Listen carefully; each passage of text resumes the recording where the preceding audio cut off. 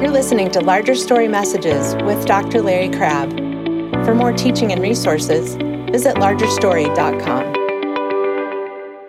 I was talking with a fellow a student of ours this year, who does marketing for a major organization in terms of some of their seminars. And he said, if you want to get a big crowd to a seminar, he said, it isn't that hard. You just have to market it right. And the kind of things that market it well and that get the crowd are things like to building a better marriage. 6 keys to unlock the mystery of your marriage. He says people will flock to that. Why? If I believed the person had them, I'd go too. Because I wouldn't mind building my city. I wouldn't mind being able to live my life in a way which doesn't require radical dependence on somebody I cannot control. I don't like that. Because frankly, until I get to heaven, I'm going to have a nagging suspicion within me that He isn't all that good.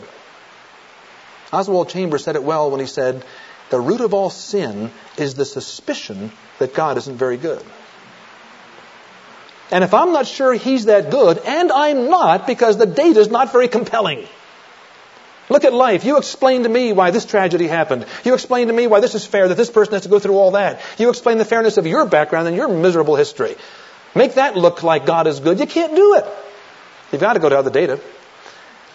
And if you come to the conclusion, if there's a natural energy within you, that the data of life drives you to believe even more strongly that God isn't all that good, then you're going to be frantically, angrily demanding that there be a manageable order that you can somehow make life work without ever radical trust in God. Because who of us wants to trust somebody that we're not really sure is good? We'd love His help because He can do some things we can't. But trust is a very different story. I'm very concerned about those kind of matters as we think through a method of biblical counseling.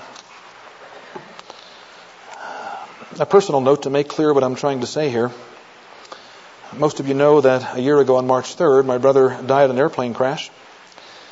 And some of you have heard me tell the story. I've told it to several audiences since that event, that 2 weeks after the airplane crash on March 3rd, that all of us shed our tears, and we still do. But 2 weeks after, I had this strange sense within me. I guess I'm turning into a mystic, maybe, I'm not sure. But a strange sense within me that there were tears that had yet to be shed. And I wasn't sure what they were about.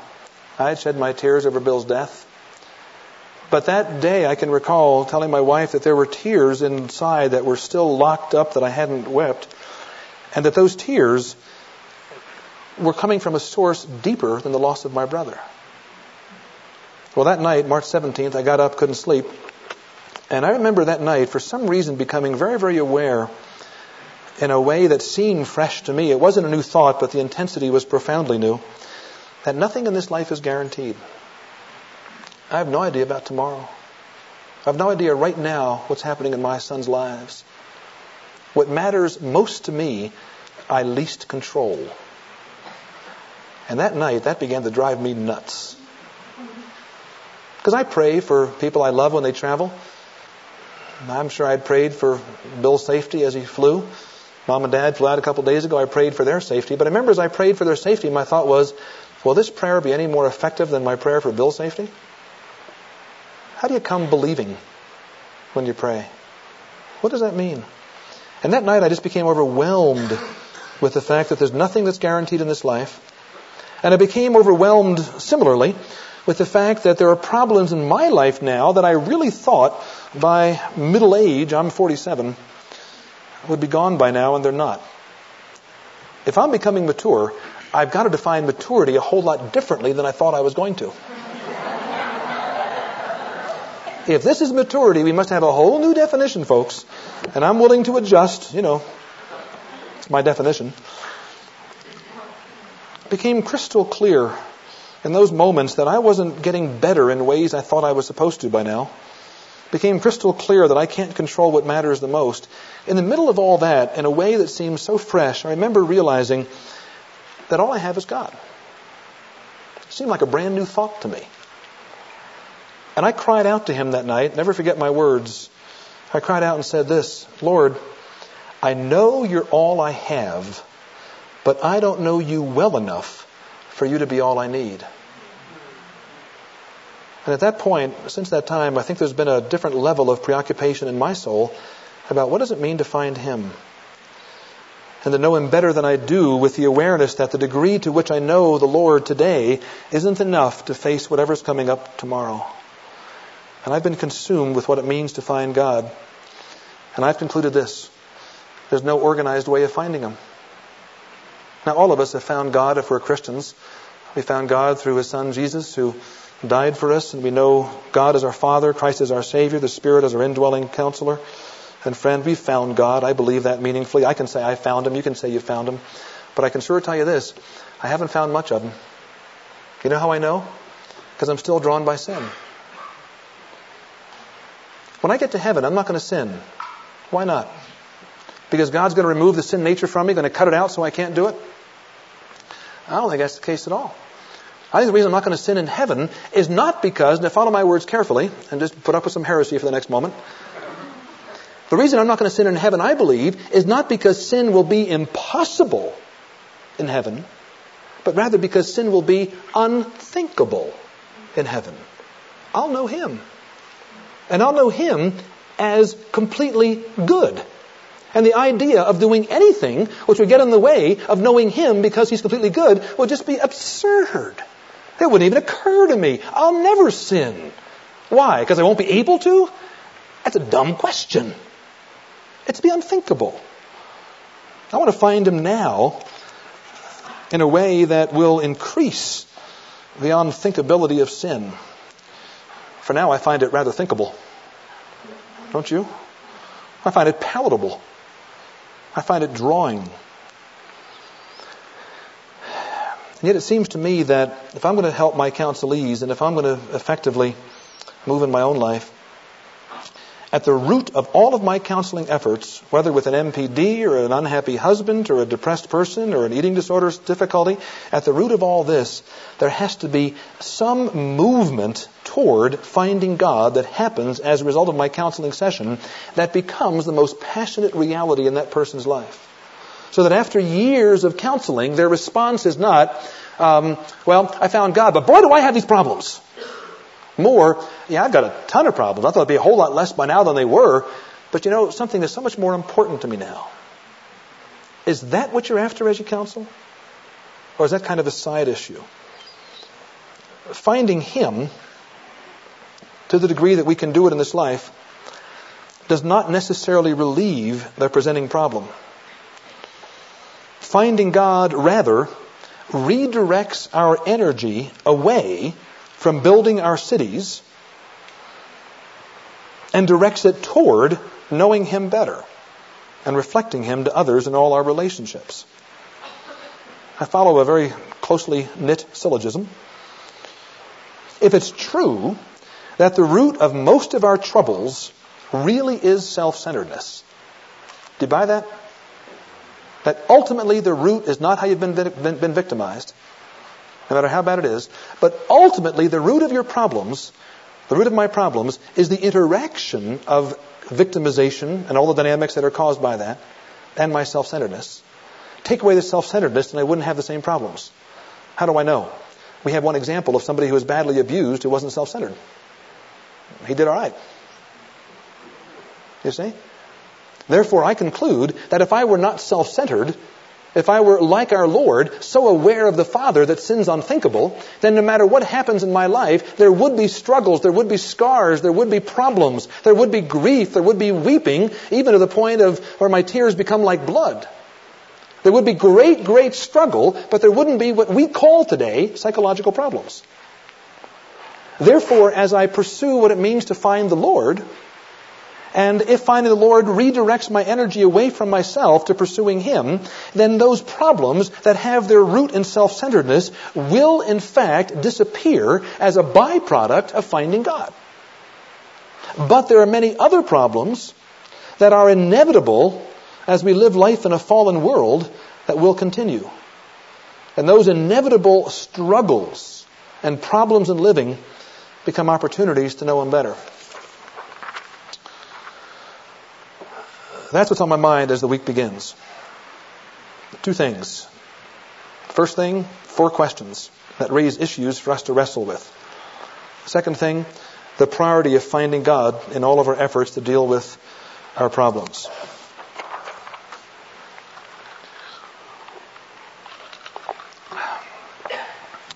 If you're a person who is asking the first question,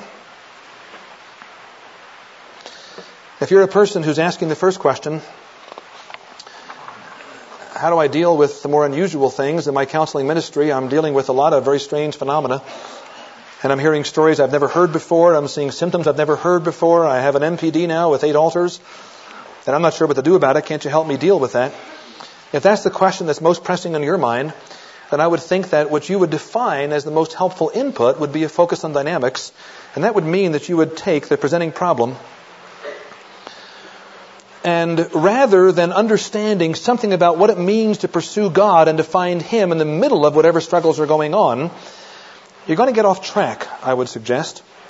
And you're going to spend a great deal of time in getting caught up in the murky cesspool of all the inner workings of the human personality, attempting to resolve the presenting problem. And your argument might be that if I can, through interpretation of dynamics and bringing together all the altars and abreacting all the painful events of the past, if I can do all that kind of thing and somehow achieve some level of integration, then we can get around to the spiritual life, then I would suggest you're missing a biblical method of counseling. If that's your way of thinking, I think I'd want to argue with you. Suppose you are more concerned with the second issue, the issue of the demonic, and you... it's so easy for us to get out of focus, isn't it? That we come up with some understanding of something and that becomes central to all of our thinking.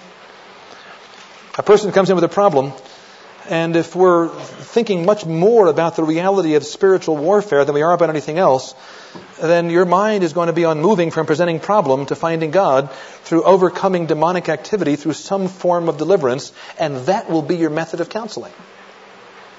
Whether it's Anderson's material, whether it's Lubeck or Warner or any of the fellows that are writing on this topic, you're going to be studying methods of overcoming demonic activity in pursuit of knowing the Lord better. If you're following the model of dynamics, my guess is you're going to become more intrigued with the internal reality of the self than with the character of God. If you're thinking more about spiritual warfare, it's very likely that you're going to get more caught up in experiencing the evidence of the supernatural than in directly living in union with Christ. Suppose you're thinking about the third category, the third question, the issue of all the dysfunctional things that have affected a person's self-esteem, and people with all the addictive difficulties who have such a deep toxic sense of shame in the core of their being, and they have tremendous hatred for who they are as women, for who they are as men, and you want them to find some method for moving out of that shame into a recovery of themselves. If you over-focus on that, and that becomes your sole emphasis, then I think your model of counseling will look like this. I know I'm being somewhat simplistic, but essentially it'll be a focus on recovery. We'll start with the presenting problem, the addictive disorder, the codependency relationship, and you're going to be learning to enjoy the gospel of affirmation, where the cross becomes primarily an affirmation of people that God thought it was worth dying for, versus what I take the gospel to more centrally be, a manifestation of the glory of God, the character of God, as someone who is willing to die for the unworthy. Not so much a testimony to our worthiness, although there is some point to that I think is very important to realize, but more centrally, the cross is not an affirmation of me, it's an affirmation of Christ, and it's a rather strong insult to me that leads to life when I embrace it. But if your focus is on recovery, you'll be redefining the gospel in ways that will lead to finding self as the ultimate priority, and that will not require the resources of Christ in the way that they need to be required. If you're into the fourth concern, if as you read your Bible, you're saying to yourself that there seems to be so much emphasis on obedience and biblical principles of living, and somebody comes in to see you who's depressed, struggling with marital difficulties, then your mind will immediately go towards applying biblical principles and exhorting the discipline to obey them. That will be your method of counseling. I'm reducing things to a rather simplistic form, I grant you. There's a caricature level to what I'm saying, but I hope the caricature is bringing out the core essentials. That will be your method of counseling. That'll be your model of counseling. You might put a lot of complexity into it, but that will be your model. The focus on obedience, if that becomes an over kind of a focus. Well, you know that IBC is committed to never having a simple chart. Our purpose is to give the illusion of order until people are sucked into it, realize there's no manageability whatsoever, and then in sheer hatred of IBC, turn to Christ and dependence. Now you know what we're after.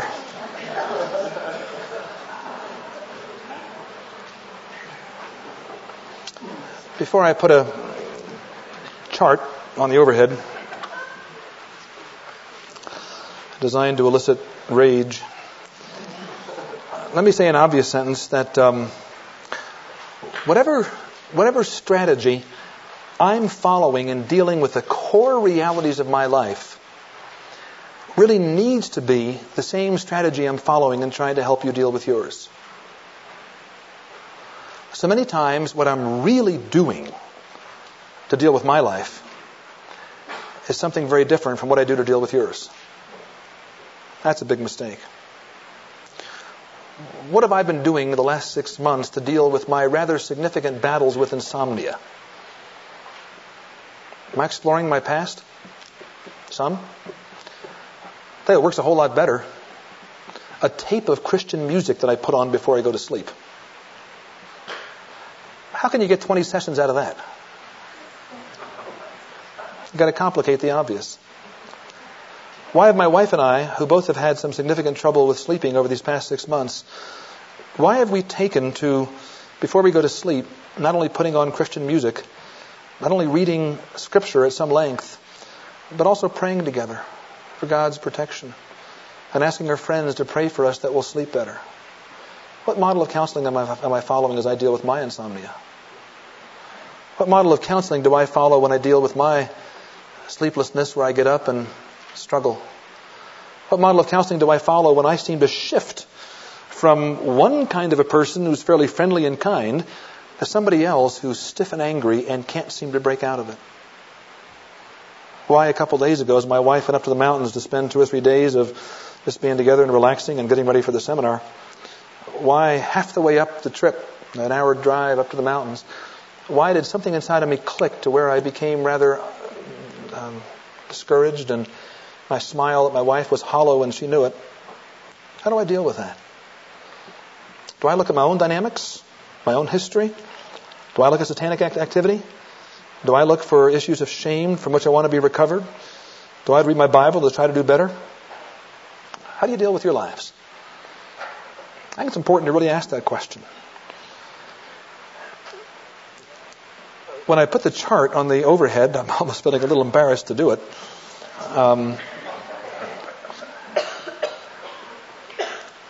And as clinical and academic as this chart is going to look when I put it on the overhead, I've thought about this long and hard, particularly these last couple days, and I believe this is the strategy I try to follow as I live my life. It includes a lot of elements. I'm calling it, rather auspiciously, the IBC method. And this is going to be the outline for our evening's lectures for the rest of the week. Are you ready? You all going to boo and hiss and throw stones, and here we go. There it is. Okay.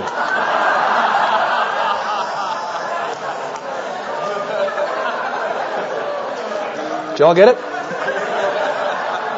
The seminar is over. We can go home. Folks, it's as simple as can be. And I really do mean that. When you take the simple and try to sketch it, it looks complex. This is not a complicated chart. I know it looks complicated, and it will feel complicated to you for 10, 12 years. And then you'll realize it's useless and try something else. But let's see if I can make some of this a little bit simple. And this is going to be the sketch that we're going to follow for the rest of this week. And I really do believe this, I hope it's true, that by the end of the week it'll make a little bit of sense to you. And that it might actually be helpful in guiding you as you think through your own life in the light of Scripture, in the light of God's purposes, in the light of what life is all about, in the light of dynamics, in the light of deliverance, in the light of recovery, in the light of obedience. All those issues are tried in some level to be taken into account, I'm sure inadequately in many ways, but it's a basic structure that I hope will be helpful to you. I know you're all trying to copy it down now. And as you continue to copy, if that's what you choose to do, let me just tell you what some of these elements mean and tell you how the rest of the week is going to work as far as the evening lectures are concerned. The flow starts up here with Counselor's purpose. It's the first thing you ought to be concerned with in my mind. What's your purpose? As you interact with somebody, and your purpose as you interact with somebody as a counselor should be no different ultimately than your purpose as you chat with a friend over lunch. Or as you call up your son on the telephone and say, how you doing? Or as you take your wife out for dinner. Or as you meet a new friend and develop a relationship. That your purpose ultimately ought to be the same. Now, a dentist can't say that. When my dentist sees me socially, his purpose is to say, hi, Larry, how you doing? When he sees me professionally, his purpose is to fix problems in my mouth. There are very different purposes when a professional is operating as a professional than when he's operating in his lay capacity. But I would suggest that a counselor's purpose, when you get way down to the bottom of it, must remain constant. Whether he's socializing, there'll be differences, of course, but the root purpose must remain constant. What is that purpose? Let me say it to you very simply. I'm not going to cover the whole chart tonight, of course, but let me just say something very simply about this. It's a repetition of an earlier thought. That the counselor's purpose in all that he does, all that she does, is to reflect Christ in a way, to reflect Christ, as I relate, in a way that encourages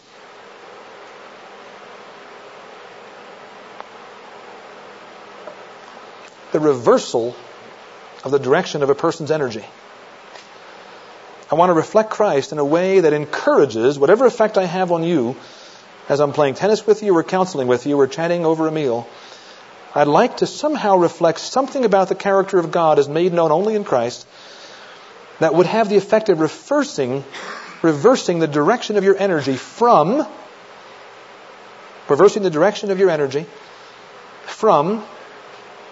an earnest search to find yourself toward an earnest search to find God. That sounds very heady and ethereal and spiritual, but to me it's a very practical, personal thing. I want to be thinking about that as my counselee sits down and says, my marriage is a mess. Rather than saying, I want to build a marriage. That's important, but it's not primary. I'm very depressed and I feel terrible. That's important, but it's not primary. One of the interesting things that I noticed, and I think Dan would bear this out in our relationship, he and I are pretty open with each other, not completely, but pretty open about our mutual struggles. And we've had some hard times recently in our own individual lives, and when I say to Dan, he said, how'd you sleep last night? And I'll say, terrible, it's been awful. Dan hardly ever tries to offer a solution. Something about his response is kind of like, yep. Why do I find that helpful? Does he do better with his clients? Can you imagine going to Dan for counseling? He goes, yep. Why, when he tells me that he's struggling, and we fail each other in significant ways, I'm sure, here, but why, when he tells me that he's struggling, do I find no energy within me that wants to move in and try to figure it out and solve it? No more than he wants to figure out my problems and solve mine. That's not the energy that's between us when we're struggling. What's our purpose as we talk with people about their lives? That's the first element in the method I want to sketch for you. That method must be that purpose must be in my mind as the counseling session begins, as the person presents their problem, whether it's over lunch or in a counselor study. The person makes known their presenting problem, which I define very simply as whatever it is that brings the person consciously into counseling. Whatever it is the person says when you say, "How can I help? What'd you come for?" Whatever they say at that point, that I define as the presenting problem. When the person presents their problem, I suggest this, that you need to be very, very clear on what it is that needs to be changed. What is going on beneath that presenting problem that I label the fallen structure of the personality? What is going on beneath the surface? And I'm going to go through this now without a lot of explanation, so bear with me. I know you'll be confused by 9 o'clock, more than you are even now, but by the rest of the week, I hope to clear up some of it. When a person tells me that they're struggling with whatever they're struggling with, difficult marriage, hating themselves, life isn't working, they're very depressed, they don't know how to get along with their husband, their spouse, their child, their parents, they're worried about job issues, they're staying awake all night, worried about money. Whatever the presenting problem is, what is it that we as counselors, acting on the name of God and with the power of the Spirit of God, what is it that we're trying to change? We want to see changed. And I argue that there is a fallen structure to the human personality, which will be my topic tomorrow night. There is a fallen structure to the human personality that is rigidly in place in all of us naturally, and that sanctification can be defined, at least in large part, not completely, as a disruption of a fallen structure that's beneath my presenting problems. You're going to hear a lot about the idea of disruption this week. Counseling is very disrupting. What does it disrupt? It disrupts the structure that's beneath the problem. What's the structure? That's tomorrow night. As I have some understanding of how fallen people work as they interact with lives, as I have some understanding of the fallen structure of the human personality, what that does for me is it gives me some categories for listening to people as they talk about their lives. You tell me, "Larry, can I counsel with you? I'm depressed," presenting problem. My immediate assumption is there's a lot of things going on beneath the surface. Call them dynamics if you want. Not a bad word in my vocabulary.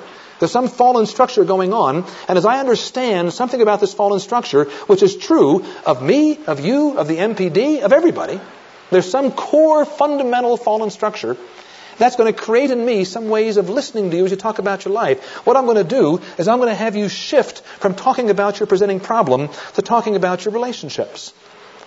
Dan's going to deal with that Wednesday night. How do you make that shift? How do you get persons to move with energy away from talking about their presenting problem to talking about things that we think are always beneath presenting problems, and that is a fallen way of handling relationships. Beneath every presenting problem, there's a fallen structure that affects the way we relate. So you tell me you're depressed, and I'll ask you the question like, how's your husband handling your depression? What's happening in your relationships? What effect is your depression having on your relationships with your spouse, with your kids, with your friends, with your job? What is happening in your life relationally? And as you talk about your relationships, I'm going to be listening for the operation of this fallen structure because I'm going to have some categories for listening. And as I listen to you talk about your relationships, your immediate relationship, that's with me. Very important tool of the therapist or the counselor. As I listen to you talk about your immediate relationship, that's with me. About your current primary relationships, married, good friends. About your historical relationships when you were a kid with your parents, school teachers. As I listen to all that, what I'm going to do is I'm going to have you start thinking through 3 areas of life. I'm going to start directing the conversation to have you thinking through what I call 3 spheres. Spheres A, B, and C. There's a certain order to them. That'll become clear as the week progresses. I'm going to have you thinking about the approach that you take to your relationships. And what I want to get you to think about, what will be my agenda as a counselor, and a counselor's agenda must be controlled by the counselor, not by the counselee. It doesn't mean you can't be sensitive and listen very well, but what you're wanting to move toward, just like witnessing to somebody, you know what the gospel is. The unbeliever doesn't, so you want to present the gospel. Now, how you do that might require a lot of listening and all sorts of things, but you want to present the gospel at some point. And a counselor is equally directive, at least theologically. And I'm going to want to be moving you towards talking about your relationships until exposure of the kind of energy beneath you as you talk to your husband. I want to begin exposing something about the way you relate. I want to begin enticing you with the possibilities of relating according to the unique design that you were built to relate with. Can you imagine what it'd be like? Can I imagine what it'd be like if I really loved my wife supernaturally, more and more and more? If I loved my wife the way a man was designed to love a woman. Can you entice me with that? I want to start talking about your approach to relationships, exposing something and enticing something. And as I begin to understand some of the way you relate to people, I'm going to begin talking about your story. And that might take an hour or a couple years. I don't want you to leave counseling with me having felt that there was something you couldn't talk about. Now, you're not going to tell me your whole life. That would take your whole life again to tell me about. I don't care about every detail of your life, but I'd like to hear something of the meaningful parts of your story. And I want to think, as you tell me your story, about what your dad was like, what your mom was like, what your childhood was like, what happened when you were a kid, what you struggled with, what you were afraid of, what you woke up in the middle of the night screaming about, what happened when you were a teenager, what the problems were then, what it meant when you began dating and noticing guys or girls, and what happened in your love life, and whether you're married or single, or what happened now as life continues. I'm going to be listening to, trying to understand something about how who you are as a unique individual has developed. And I want to be exposing some of the damage that's been done to yourself. And I'd like to entice you with the possibility of giving the part that you hide to other people. I want to move you then down to sphere C, where we talk about your understanding of life. What are your deepest passions? Suggesting that perhaps the deepest passions in the human soul, apart from the sanctifying work of the Spirit, the deepest passion is a suspicion that God isn't very good, and therefore a rage at Him that makes me demand a break from somebody else. I want to know your understanding of life. Do you believe life is orderly and you must be able to manage it? Or do you believe life is disorderly and you must learn how to trust? That chart will occupy us for the course of the week. Thanks for listening to Larger Story Messages with Dr. Larry Crabb. To subscribe, visit largerstory.com.